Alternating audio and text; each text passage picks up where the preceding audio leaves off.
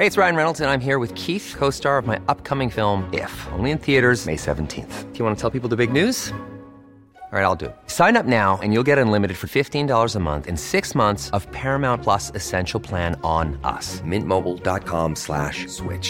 Upfront payment of $45 equivalent to $15 per month. Unlimited over 40 gigabytes per month. Face lower speeds. Videos at 480p. Active Mint customers by 531.24 get 6 months of Paramount Plus Essential Plan. Auto renews after 6 months. Offer ends May 31st, 2024. Separate Paramount Plus registration required. Terms and conditions apply if rated PG.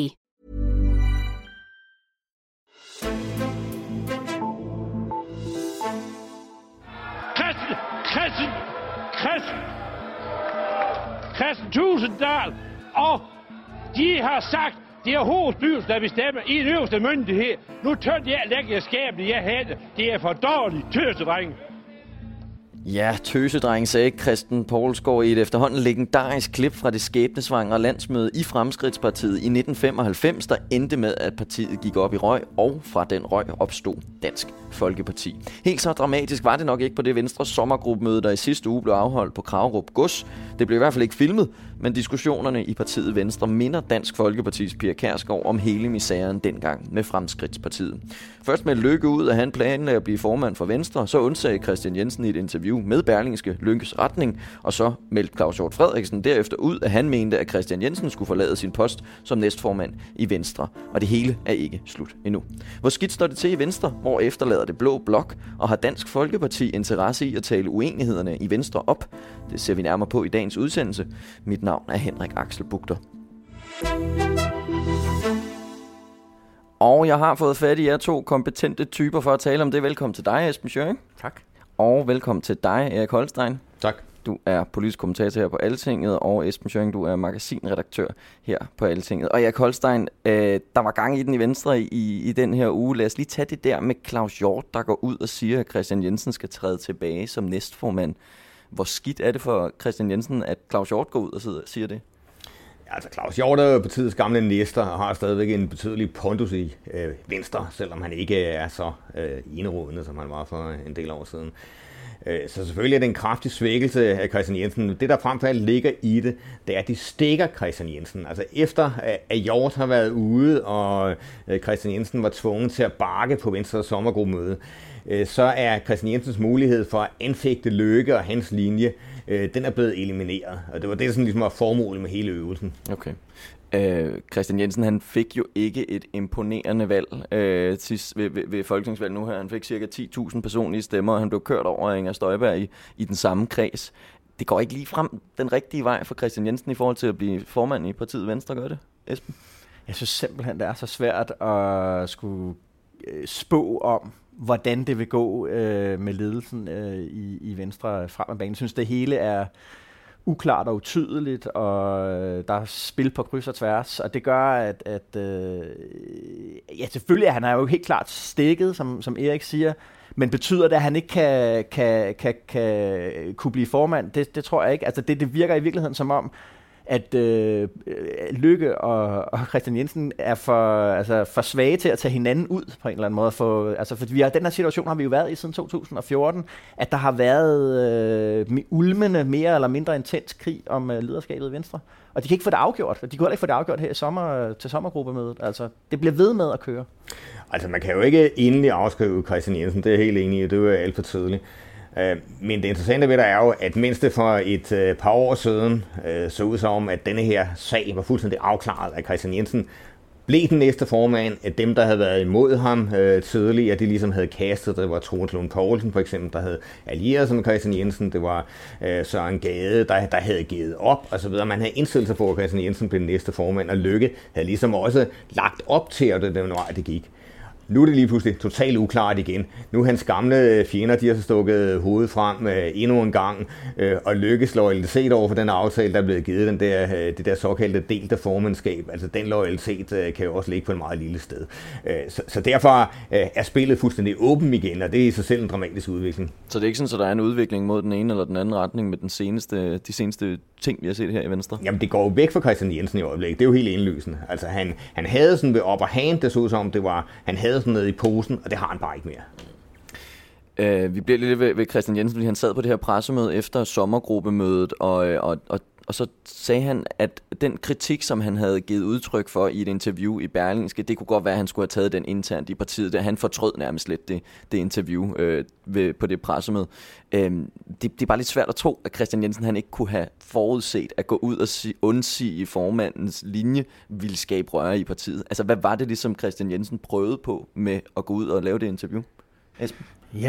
Ja, altså jeg tænker, at tanken har været, at nu går han altså det han jo angreb var SV Lykkes forslag, stunt der i de døende minutter af valgkampen, og så ligesom få skabt en bevægelse på baggrund af kritik af det forslag, ikke? Som jo samtidig viste, at han kunne slå bro ind til Dansk Folkeparti og til de konservative, som også har brokket sig meget højlydt i de seneste par uger over netop Venstres placering på, hvor står de henne nu? Er de førende i den borgerlige blok, eller vil de stadigvæk arbejde på det her SV-regeringsforslag?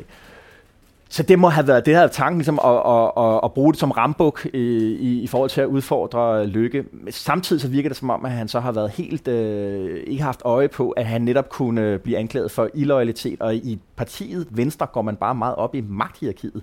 Altså det der med at sådan gå og have formands, rive stolen væk under formanden, det er altså, de går op i Venstre, at formand, i gamle dage kaldte man også Venstres formand for en høvding. Altså det har været, der har været meget klart autoritet i partiet før. Og han ikke har forudset, at der kunne blive rejst en sag mod ham på det forstår jeg simpelthen ikke rigtigt.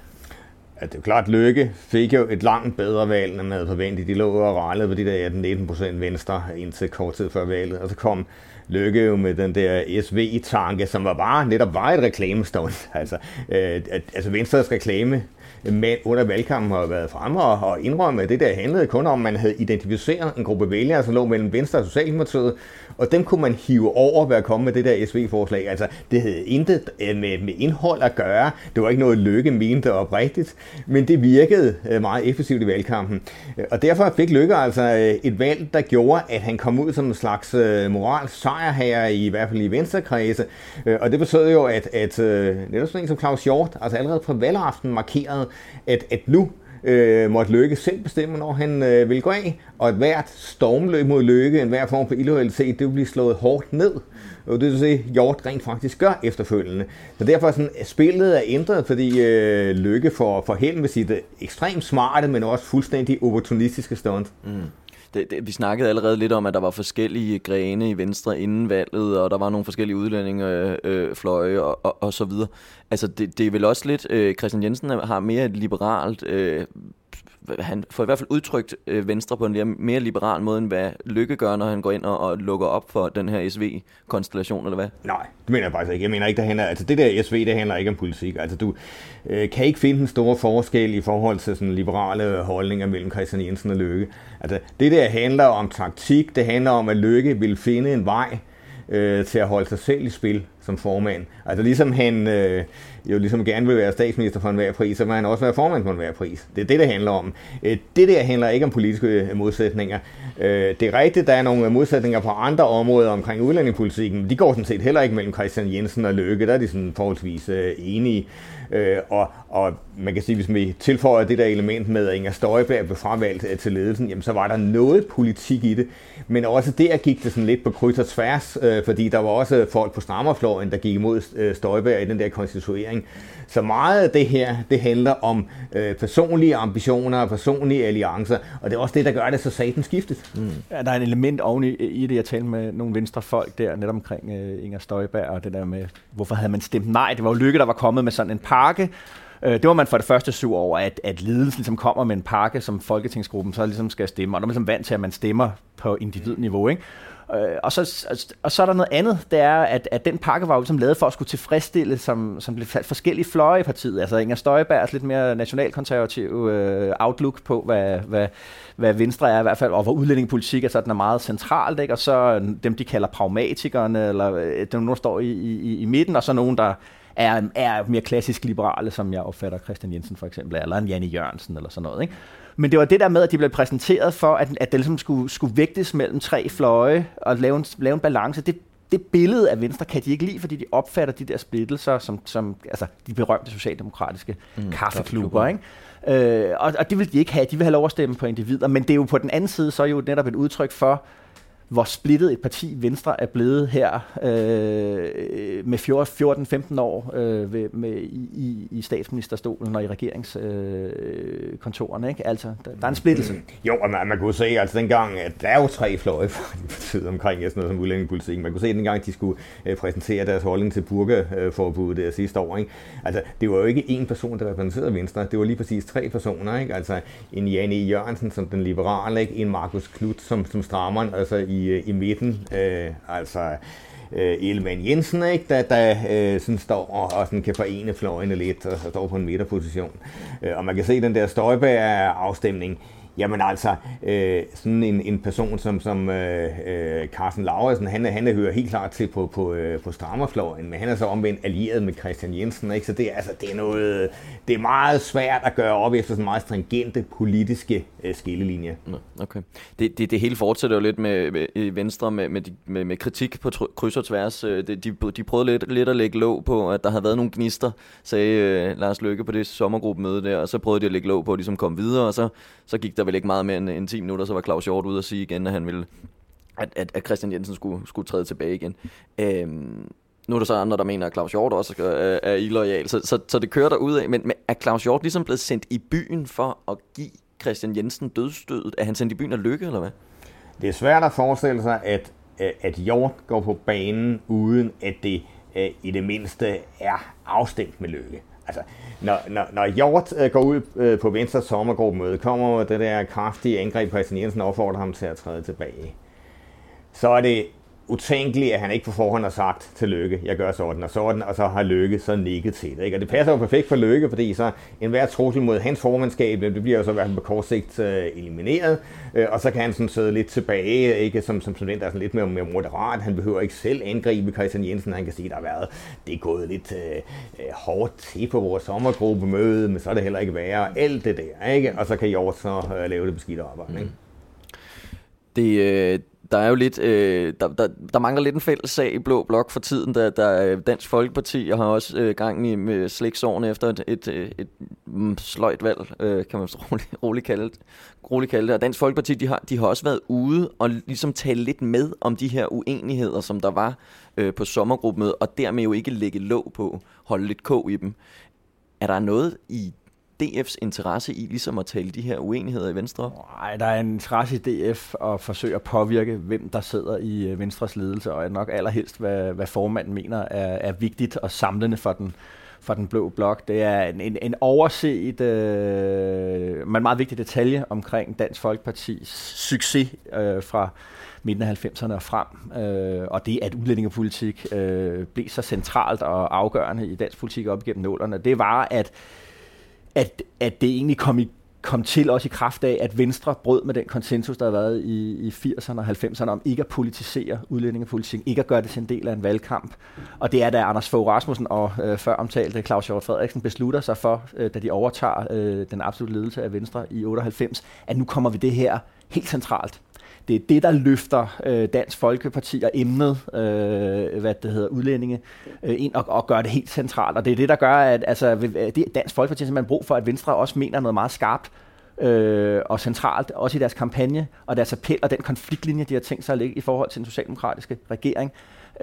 Og hvis de ikke gør det, så ender Dansk Folkeparti lidt, så er de længere væk fra relevans simpelthen. Og det er derfor, at de taler jo også stadig med en længsel om Anders Fogh Rasmussen, også i nogle af alle deres kommentarer her den her gang. De ser ikke med glæde på, at Inger Støjberg er ude af ledelsen, langt fra udlændingepolitikken.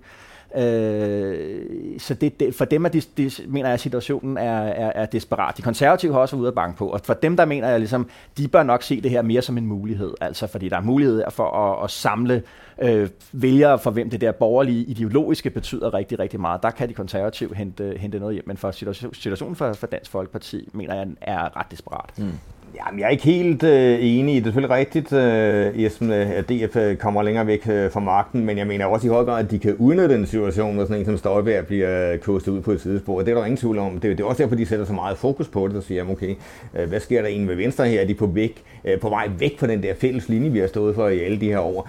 Og det er klart, at anlægger Venstre en sådan betydelig mere sådan hvad skal man sige, tilbageholdende linje på udlændingepolitikken med sådan en linje, der sådan tilnærmer sig mere de radikale. Gør de det, så vil der være massevis af stemmer, som Dansk Folkeparti kan hive tilbage fra Venstre, og den der mulighed gør de jo alt for at udnytte også. Så de spiller sådan lidt på to heste, ikke? Altså enten håber de så, der kommer en strammer til, som de kan arbejde meget sammen med. Gør der ikke det, jamen så knalder de til, og så forsøger at stemme maksimere. Ikke? Så hvad ville være den bedste og den dårligste løsning for Dansk Folkeparti i forhold til, hvem der ligesom leder partiet Venstre?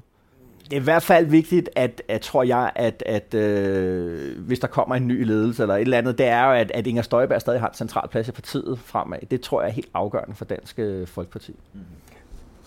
Ja, i forhold til magten, men hvis man siger nu, DF på relativt kort sigt skal vinde de stemmer tilbage, der røg til venstre der, jamen, så er det måske meget godt, at den sådan mere slapper linjen der vinder frem i Venstre. Altså, man skal jo huske, at når Venstre skiftede kurs der i slutningen af 90'erne, så var det jo i høj grad også fordi, at de vidste, at deres egne vælgere lå der. Altså, man kan jo se, hvis man måler på det, ikke? Så ligger Venstres vælgere, de ligger jo stadigvæk massivt på Inger Støjbergs linje. Altså, Kristian Jensens linje på udlændingepolitikken har en meget ringe opbakning blandt de borgerlige vælgere.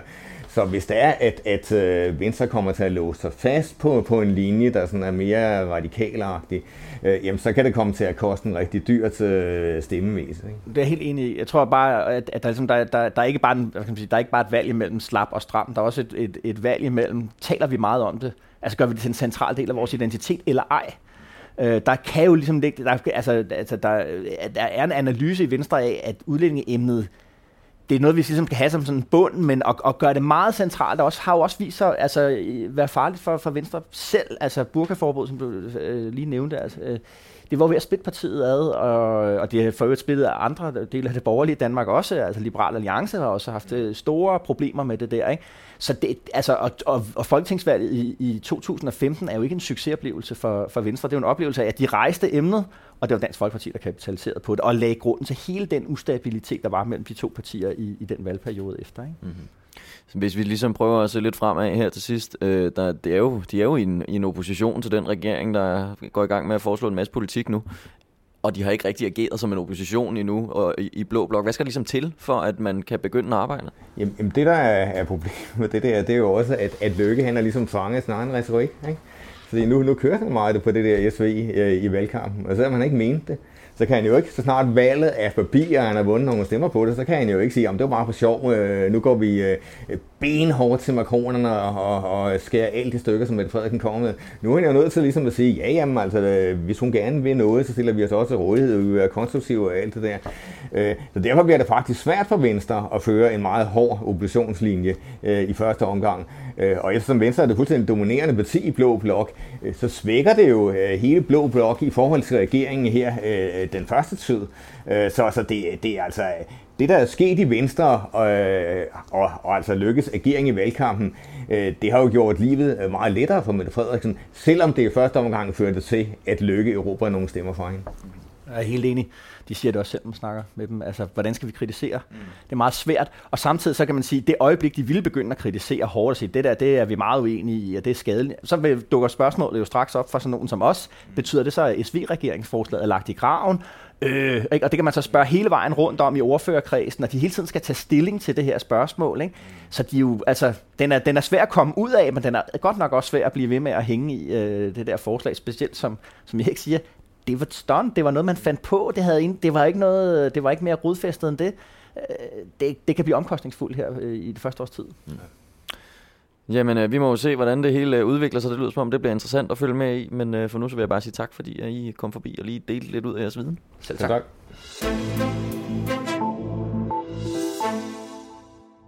Og tak til dig derude, der har lyttet med til Altinget Azure. Du kan skrive til os på podcast@altinget.dk. Mit navn er Henrik Axel Bugter, og vi lyttes ved.